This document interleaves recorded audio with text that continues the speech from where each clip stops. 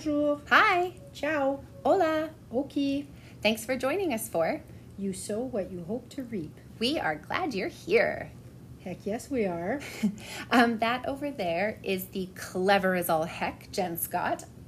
And sitting across from me is the energetic Elena Mormon. Perfect. Nailed it. Nailed it today. So, Elena, I thought today, rather than talking about chapter 2, we could talk about two things that I was thinking about after our last episode. Okay, hit me. I got it. One of them is, I feel like it would be good if we described what our conception of the patriarchy is. Love that.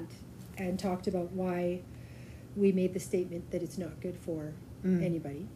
Yeah, like build some context around that. Yes. And I mean, we're way farther along in this journey than potentially some of our listeners. So yeah, Kate, I'm on board. I love talking about the patriarchy. I know you do. And then I also, at the end of the last episode, we talked about how if people just knew they were experiencing freeze, what they could do. So I went and did some research, and I think I have some ideas for that, and I'd like to talk to them. Talk about them with you. Okay, I love it.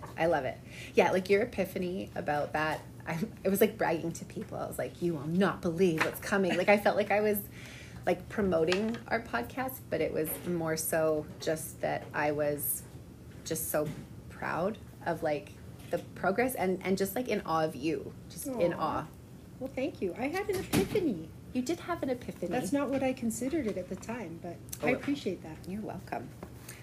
So, I thought we need to do a little bit of thinking or talking about what the patriarchy is. Mm-hmm. So, I thought maybe we should share a couple definitions and then talk about why we like Kate Mann's definition.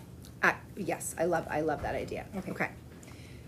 So, one that I found from Catherine Nash says, the patriarchy refers to a social system in which there is gender inequality,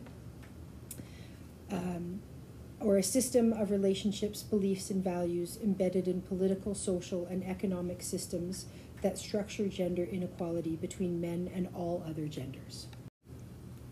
So I like that definition because I think one of the things that we knew but really had to embrace was the systemic quality of the patriarchy. It's a systemic issue, so it's not something that while we smash it on Wednesdays, it's not necessarily something that we are going to be able to fully dismantle. So I think that just changed our expectations for this being a process and a journey rather than a definitive end goal. Totally. Okay. 100%. My other definition that I had written down is more about what the patriarchal setup is. So it says it's a setup where the lack of equality between men and women is accepted. Okay. But I like in the previous definition how it says all other genders. Yeah, and I think this is another growth point for us, is that while a patriarchal system, patriarchy, the paternity, all of those relate back to a male gendered, and then we assume then feminism relates to the fight against the patriarchy, and it really goes in that binary. But it's not the understanding that the patriarchy negatively affects anyone. It's men are affected, women are affected, anyone of any gender or any gender identity are negatively affected by the patriarchy. The fact that it hurts all of us was another growth moment, despite the fact that it does seem like it exists in that binary understanding. Agreed, because within patriarchal structure, masculine qualities are privileged. Yes. And feminine qualities are definitely undervalued. So anytime a woman has masculine qualities, that doesn't go, right? And anytime a man has some feminine qualities, that also doesn't go along with it. So I think, especially in today's world, where a lot of families aren't necessarily, the man is just working and the woman is staying at home cooking and cleaning and taking care of the kids. There's a lot of couples and families where both people work and responsibilities are being shared. Yeah, and part of that patriarchy, I think, and you kind of alluded to it, is like a heteronormative structure, that an appropriate relationship is with a dominant male and a submissive female. Whereas, much like you said, that it's not that traditional like male breadwinner, mother, woman, stay at home. You have families where there aren't those gender roles at all, or subvert what I think we consider to be kind of stereotypical gender roles, which is why it goes back to what we said before. It's not just negatively affecting women. When heterosexuality is the norm, that, or the considered norm, or the considered acceptable, that negatively affects the entire LGBTQIA plus community. That tells them what that they don't belong, which is completely ridiculous. But it's a larger community of people. So join us. Please join us. And I love that you brought that up. As teachers, I mean, we are required to treat all students, regardless of gender, sexual orientation, religious background, anything. We have to treat all students equally and fairly.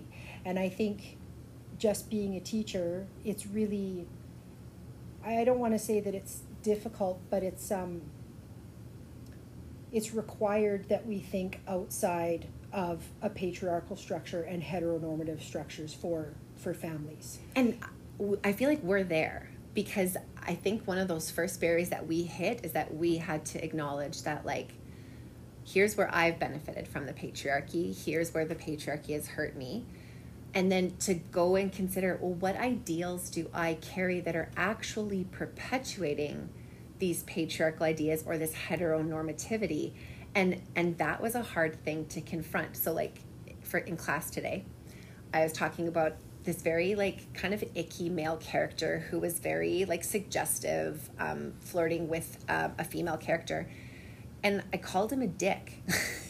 And then I was like, wait, no, I don't want there to be negativity associated with any specific gender. And it was like interesting, because I think we talked about this too, that what language do we use that actually perpetuates those? And that was kind of a first step for us, is understanding what it was and then tackling language. So I think I'm jumping ahead, but you are, but that's perfect, as you should.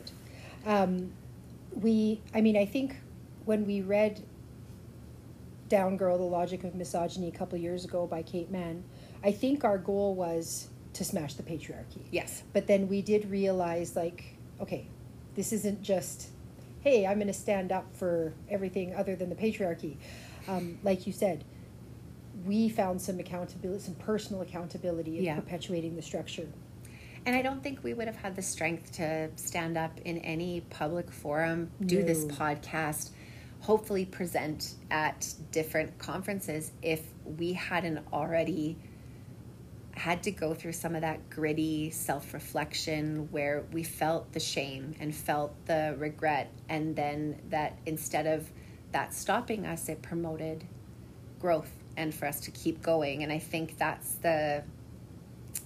was, I don't know, I look at that, back at that a few years ago and feel like that was a really significant turning point for just me in my life and how I viewed myself and my importance. And it really came out of my appreciation for all these incredible women. Mm-hmm. And I'm sick of us all feeling like we weren't as important. But we didn't feel as important because we thought it was either put up with it or combat it, mm-hmm. right? And I think an important thing that we learned is you don't make it a women versus men or an us versus men situation, right? Because that's not really what it is. It's more about, rather than, let's say, smashing it, it's more about not condoning it. Yeah. Right. Well, and the male versus female is still that it's the subtleties of the patriarchy, that it's not an us versus them, it's an entire system. And the fact that everyone is hurt under it is just, I think, that next level of understanding, and knowing that, like, you and I, we don't condone it being an us versus them, and that's not at all the purpose of what we're doing. But to acknowledge it as that, you kind of have to drop down like your barriers You do. as well. And obviously that vulnerability is scary for anyone. For anyone, it is scary. Yeah.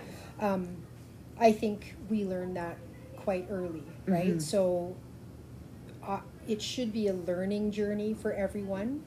And when someone says the word misogyny or smash the patriarchy, it doesn't mean we hate men, not even remotely close. No. And we certainly don't believe that all men hate women, not at all. Yeah. All I think it means is that all people should get to enjoy a place or a safe place to discuss injustices within the patriarchal system. And if you feel attacked or you feel hurt by those terms, then check your privilege. Like, I remember we had to check our privilege, right? Big time. Oh. Well, the whole acknowledging that we were wrong to start off with was really, I found that hard, because again, it's like I don't want to be wrong, because I feel like what we're doing is right. I feel like it's the right thing. So you said we realized that we were wrong, and then we basically questioned everything, right? We questioned our own language, we questioned our own behaviors, and not that we were looking at people and questioning their language, but it became a little bit easier to point out why saying specific things isn't really appropriate, and it also became easier to explain why those things weren't appropriate, right? So just having the confidence to say, hey, you shouldn't use that derogatory term. Yeah. And then this is why you shouldn't use that derogatory term. And knowing that there was the fact that first meeting, there was that group of us. So if there was something that someone said, there was a group of people that I knew that, like, I could go be like, okay, this is what I heard, and it feels uncomfortable, and I think this is why it feels uncomfortable. Like, do you feel that too? So having that, like, that community of people who are also attempting to be open-minded and pay attention to those things, it makes you feel less alone, because so much of the patriarchy is belittling anything that doesn't fit a very specific structure of how humans should react. So questioning that is like, you almost need like someone to be like, no, I agree with you, and there's that strength in moving forward, that you don't feel alone. Totally. And questioning everything doesn't mean I disagree, right? It means really truly educating yourself, and I think that we set out to do that, and I think we did it purposefully, from a place of wanting to learn and wanting to know more, and not to just prove what we were saying was right. Yes. Yeah, there was, I think, in some of our conversations with people outside of the two of us, there was a perceived arrogance in the way that we were going about it. And like, if I'm being really honest, I think some of that in the beginning might have been a defensiveness out of fear. Yeah.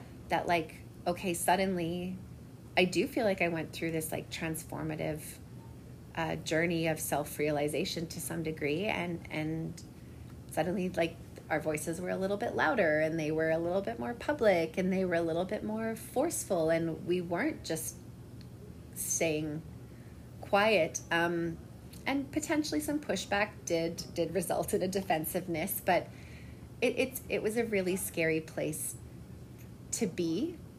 But that scariness was worth it based on, I think, the fear that, and I can speak to it from the point of view as a cis hetero woman, the fear that I feel walking through a parking lot, being anywhere alone, like, it was worth it. Totally. Well, in those fears, that fear that you described, that's a culturally appropriate fear. Yes. Right? And it should not be. You should not be afraid to walk through a parking lot by yourself. I was thinking about this. Okay, so universities will have, basically in a parking lot, you'd be able to actually either call for help in a parking lot or pre-arrange someone to walk you to your vehicle in a late night class. I think that's proof that it's culturally acceptable. Instead of addressing the problem, which is where predators feel like they can prey on unassuming people, we're just going to put in, basically, here's a bucket of Band-Aids. Yeah. To potentially help, because there's a very good possibility that you will be assaulted on the way to your vehicle. So it's going to happen, but here you can help prevent it. Why should we have to help prevent it? Why is it happening in the first place? right? Yes. And I yes. think these are the questions that we got to. Mm-hmm. And then with our group and our collaborative community, as it started to grow and we had teachers from elementary school and teachers Yes. from middle school, we started to talk about like playground behavior. Yes. As maybe playground behavior is actually the beginnings of this whole process, right? And we say things like, oh, boys will be boys, and why, oh, girls cry and boys don't cry. Like, why do we say those things? And if he's mean to you, he likes you. Right. So, and that one particularly for me just like really grinds my gears, because you're telling young girls that they have to, it's okay for them to feel unsafe. Mm-hmm. It's okay for them to be devalued, because that's the best way that men can communicate affection. It doesn't give men the ability to show genuine emotion or to be perceived as weak or vulnerable because they're actually willing to present legitimate feelings. No, they have to punch a girl in the shoulder and be like, your hair's stupid. And we're supposed to be like, oh my God, that's what love is?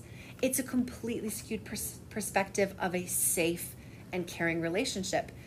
And how many times, like, have we accepted those things because we didn't know any better? Thousands of times. And to be clear, listeners, we are not saying that we condone this or that we believe that all men behave like this. That is not what we're saying at all. What we're saying is that we observe these behaviors. In this case, we're talking about on the playground, and we dismiss them as being like, that's just what happens. And it's the accumulation of those little incidences, those little behaviors where that socialization occurs, where eventually a woman in her 20s might feel like, oh, it's okay if you punch me in the arm and tell me that my makeup looks bad today or something, and I'm just supposed to accept it because you've done it your whole life, right? And it's not, we realize that we are complicit in that as well. Yes. So we are not at all bashing men, or saying that this is acceptable. We are just in the process of thinking about how the little tiny social behaviors accumulate over time. It's like, it's insidious in the sense that it's part of everything we do, and very much negatively affects everyone. It's inescapable. Yeah. I mean, I've had students come to me and say, oh, Miss Scott, you don't know what it's like in the hallways. These 5 things were said to me today. And I'm like, are you kidding me? Mm-hmm. And I know that as adults, like, we quote unquote may grow out of it, but like, it's terrible, some of the things that students are saying. And we don't see it maybe in our classrooms, but it does still happen in the hallways. And it makes me feel terrible. It makes me want to educate our students on how to treat people, each other, better. And it's taking that critical point of view, not in the sense where it's a judgment, but a critical point of view in asking, well, why did this person feel it was okay to speak to this person this way? And what cultural norms or social systems are in place to allow that? And then further questioning why we continue to perpetuate it. Again, not necessarily pointing the finger at any specific person, but at a very large structure and system that has allowed it to continue. Well, and you're saying, why is it okay for someone to say that particular thing or do that particular thing? We had a discussion a few weeks ago, well, several weeks ago, maybe a few months ago, about how those behaviors are what we would call bullying in school, right? I remember this conversation. Yes. So we talked about, like, we basically made a list of all these. This is bullying. But if you applied that exact same behavior to adults in a relationship, you would call it abuse.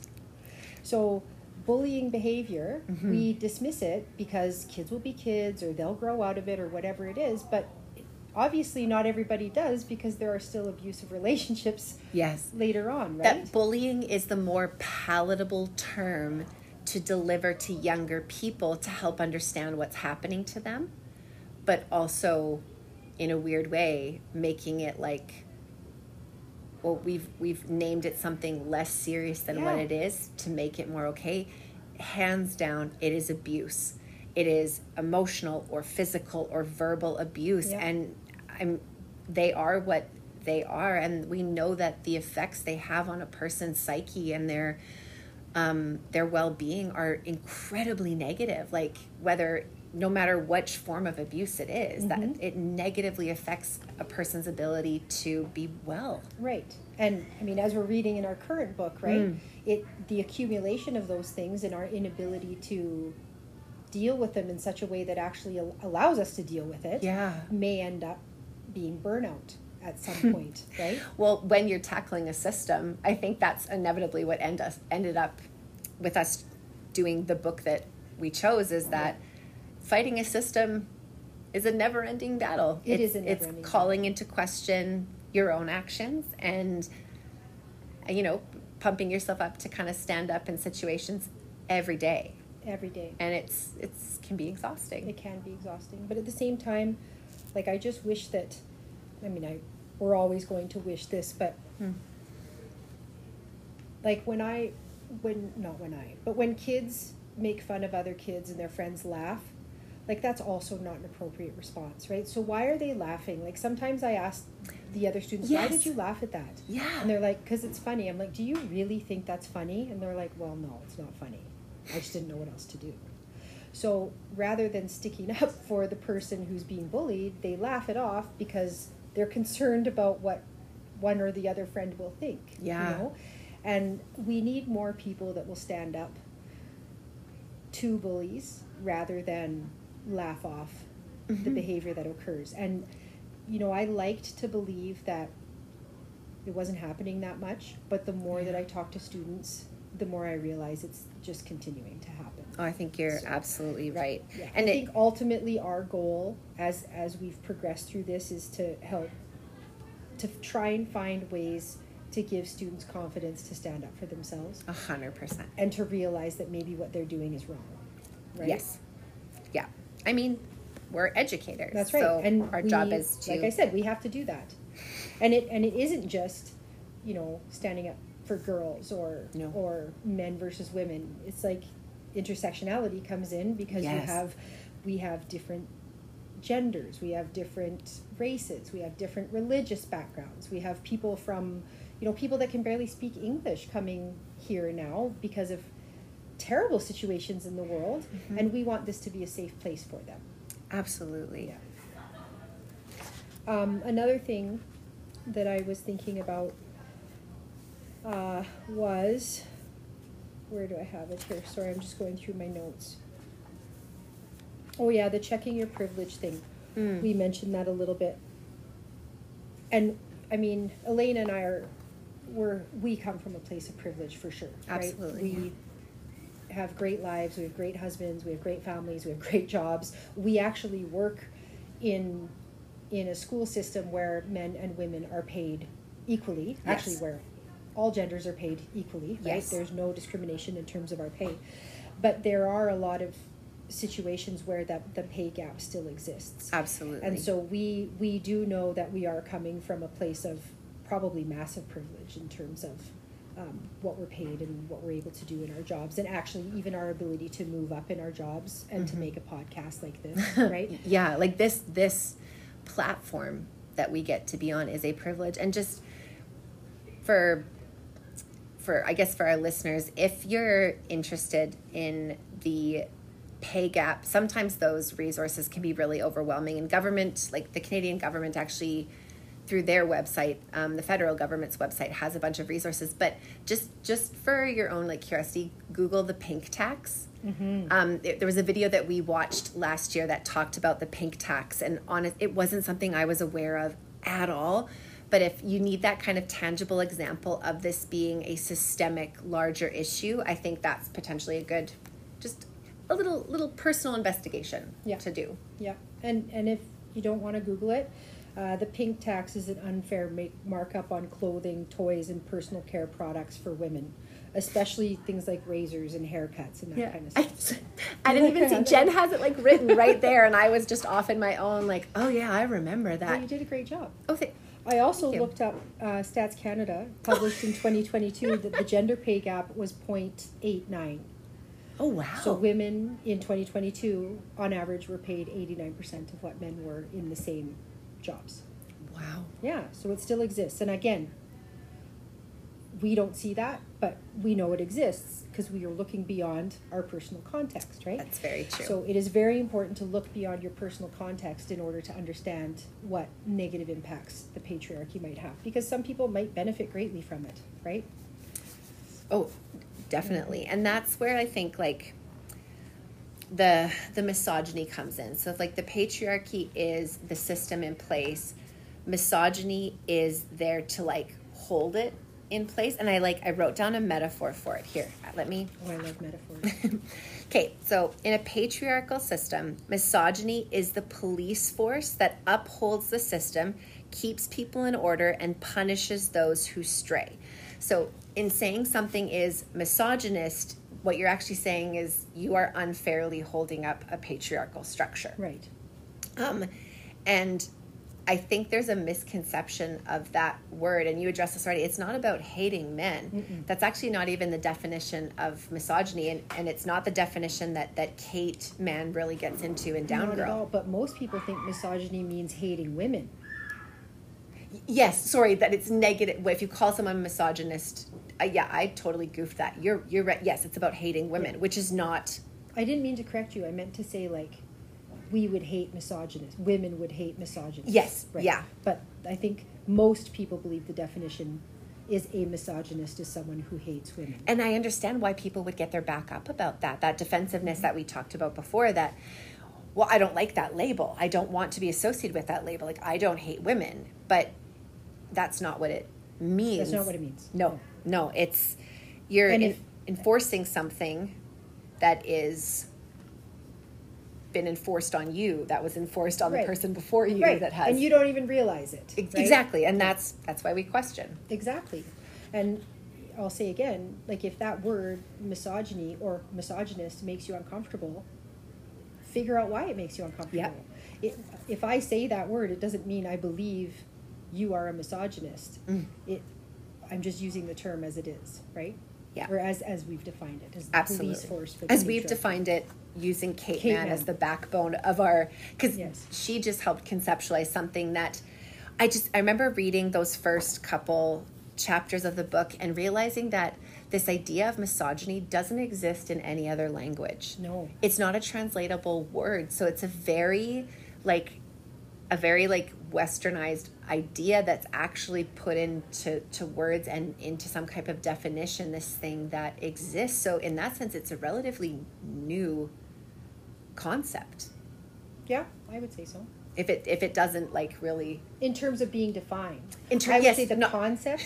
No, I think misogyny Yeah. goes back to, I don't know, the beginning of time, Yeah, as we perhaps. know it. But no, the In actual patriarchal societies. in patriarchal societies, because I guess so many there's a lot of indigenous groups that are matriarchal societies, so it wouldn't, misogyny wouldn't exist in that type of environment. But no, the definition of misogyny being a relatively new concept. Yes. Someone once asked me if misogyny is a hatred of men, is there a term for the hatred of women? And yes, there is. Vice versa. Sorry, yes. It's that English, again, I'm having trouble with it. It's the worst language. It is. Sorry. Misogyny is hating of women. Is there a term for hating of men? And yes, it's misandry. Misandry. So it's a dislike or contempt of, or for, men. I don't hate men. Neither do I. But I do expect better or more from some of the men in my life, but I also expect better from women in my life. It's not specific. no. And if the thing that we're trying to combat is a systemized disapproval or hatred, it would be somewhat hypocritical for us to be haters of anybody. The thing I hate is the position that it puts all of us in. Right. So I think the thing is, if you choose to prescribe to those defined roles, then it's easy to hate someone for not falling into those roles, Yeah. right? But if you choose to challenge those roles then you can't hate anyone who doesn't fall into them, because we're all learning. Yeah. I mean, the people in my close circle, we all grew up in the same type of society, right? Right. I think we all went to public school. It was all, patriarchal societies that we grew up in. Mm-hmm. And so we're all having to learn what the consequences of that are and what we can do to make things better. Yeah. So, I mean, I certainly don't believe that I'm, better than anyone else, or that I can stand up for people more than anyone else can. I'm still scared because I still don't know as much as I would like to know, even though I read a lot.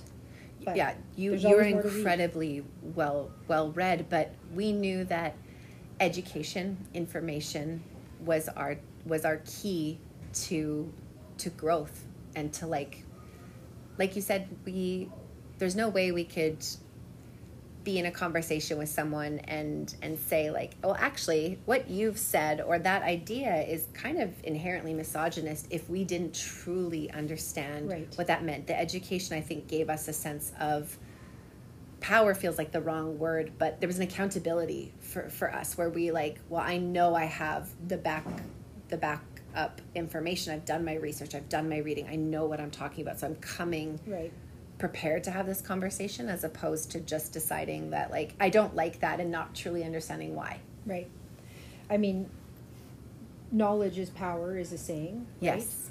But I believe that having knowledge empowers you to have those conversations. See, how do you do? Well, that's just what you described. I love it. But it's these beautiful little nuggets of your brain, Jen, that you get to share with people, that knowledge empowers. Yes, that's what it does. I'm gonna put that on a t-shirt. Well, you should, because knowledge is power just diminishes the importance of attaining the knowledge. You're right. Because that takes work. Thank you for coming to Enlightenment Hour with Mrs. Jen Scott. So, actually, I think we'll have to talk about the second thing in a different mini podcast. Was that okay with you? Yeah, absolutely. And that then, keep the people coming back for that's more. Right. That's right. And we're just going to recap. Okay, beautiful. Why, like, basically, if you want to smash or challenge the patriarchy, this is what you need to do. Have an open mind. Yes? Yes. Question everything, including your own beliefs. So, that self-reflection, as hard as it may be, is crucial part of this journey. Yeah.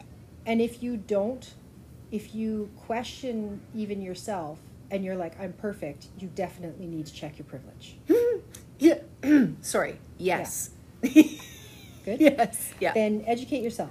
So read some books. Read Down Girl.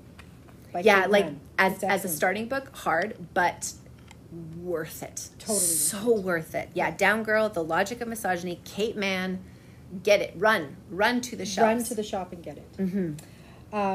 You also have to, what else did we talk about? It is not an us versus men fight.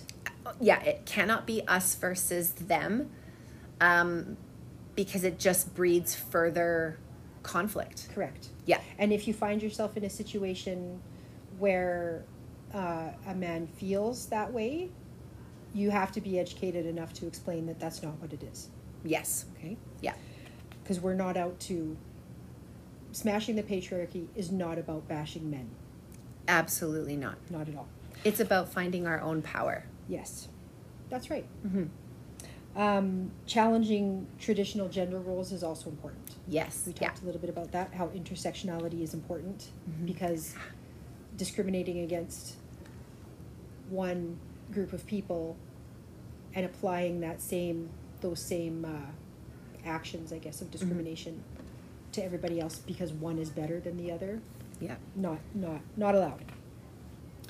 And then look beyond your own personal context. So the more we stay in our own little boxes, the less meaningful the world is. Yeah. And making connections with people outside of your own personal context, I believe, is what helps you grow. So check your privilege, check your language, and grow. Stagnant is boring. It is boring. Stagnant is boring and moldy. Moldy. Well, like if water just like sits there and doesn't move, algae. Yeah. And then it's like It's gross. It stinks. swamp creatures. Yeah. No, I think growth. Yeah. Growth. Aerate the water. Yeah, so if knowledge empowers, then knowledge is the oxygen needed to aerate the stagnant water. Yes. Is that a metaphor? Oh, I don't know. I just stumbled into it, but I do Oh. believe it is, in fact, a Oh, metaphor. that was beautiful. That was beautiful. That's my job on this podcast, to take intellectual things you say and be like, Oh, brother. I can make it a metaphor. But that's how I understand it. Like But metaphors require a huge degree of critical thinking. Oh, stop. Okay, thank you. It's true. Hear that, children? Yes. Metaphors are an excellent way to provide examples and context of processing information. Yeah. So We really are like two different sides of a brain. I think so. Yeah. I love it. That's good. All right. Well, thank you for listening. Yeah, and enjoy this mini episode with some contextual information. And we'll be still coming at you next week with chapter 2. Yeah. And we have another bonus episode too we're going to record. A surprise bonus episode, because we don't know when it's coming. That's right. That's right. Okay. Love you all. Thank you again for listening. Take care of yourselves and talk to you soon. Bye. Bye. Hey, y'all. Before we sign off on this mini episode, Jen and I thought it was important to share with you a reading from a specific section of Kate Mann's book. And the book, again, is Down Girl, The Logic of Misogyny. Jen and I are both cis hetero white women, and obviously our perspectives don't necessarily cover all women or the intersectionality of many of these issues, because as Jen said, we come from a place of privilege.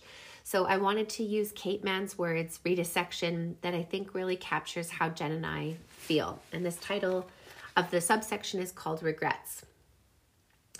Perhaps the biggest omission, although there are many, in this book is a discussion of trans misogyny. This is a deeply important, indeed urgent issue, given that trans women of color in particular, are an extremely vulnerable population in the United States, among many other parts of the world today. Welcome increases in visibility have sadly, yet all too predictably led to backlash, and trans men are also highly vulnerable. Given the prevalence of transphobic and transmisogynistic violence, harassment, and both individual and structural forms of discrimination, I regret not being able to speak to its nature. That being said, it seemed evident to me I didn't have the requisite authority to do so. So for Jen and myself, we want to try to include, when we do some of our research and when we interview people, we want to include as many viewpoints as possible. But as, again, cis white hetero women, those are not necessarily perspectives that we ourselves can share, and yet we are sensitive to them and are absolutely allies for any community that feels like is oppressed in any sense of the word.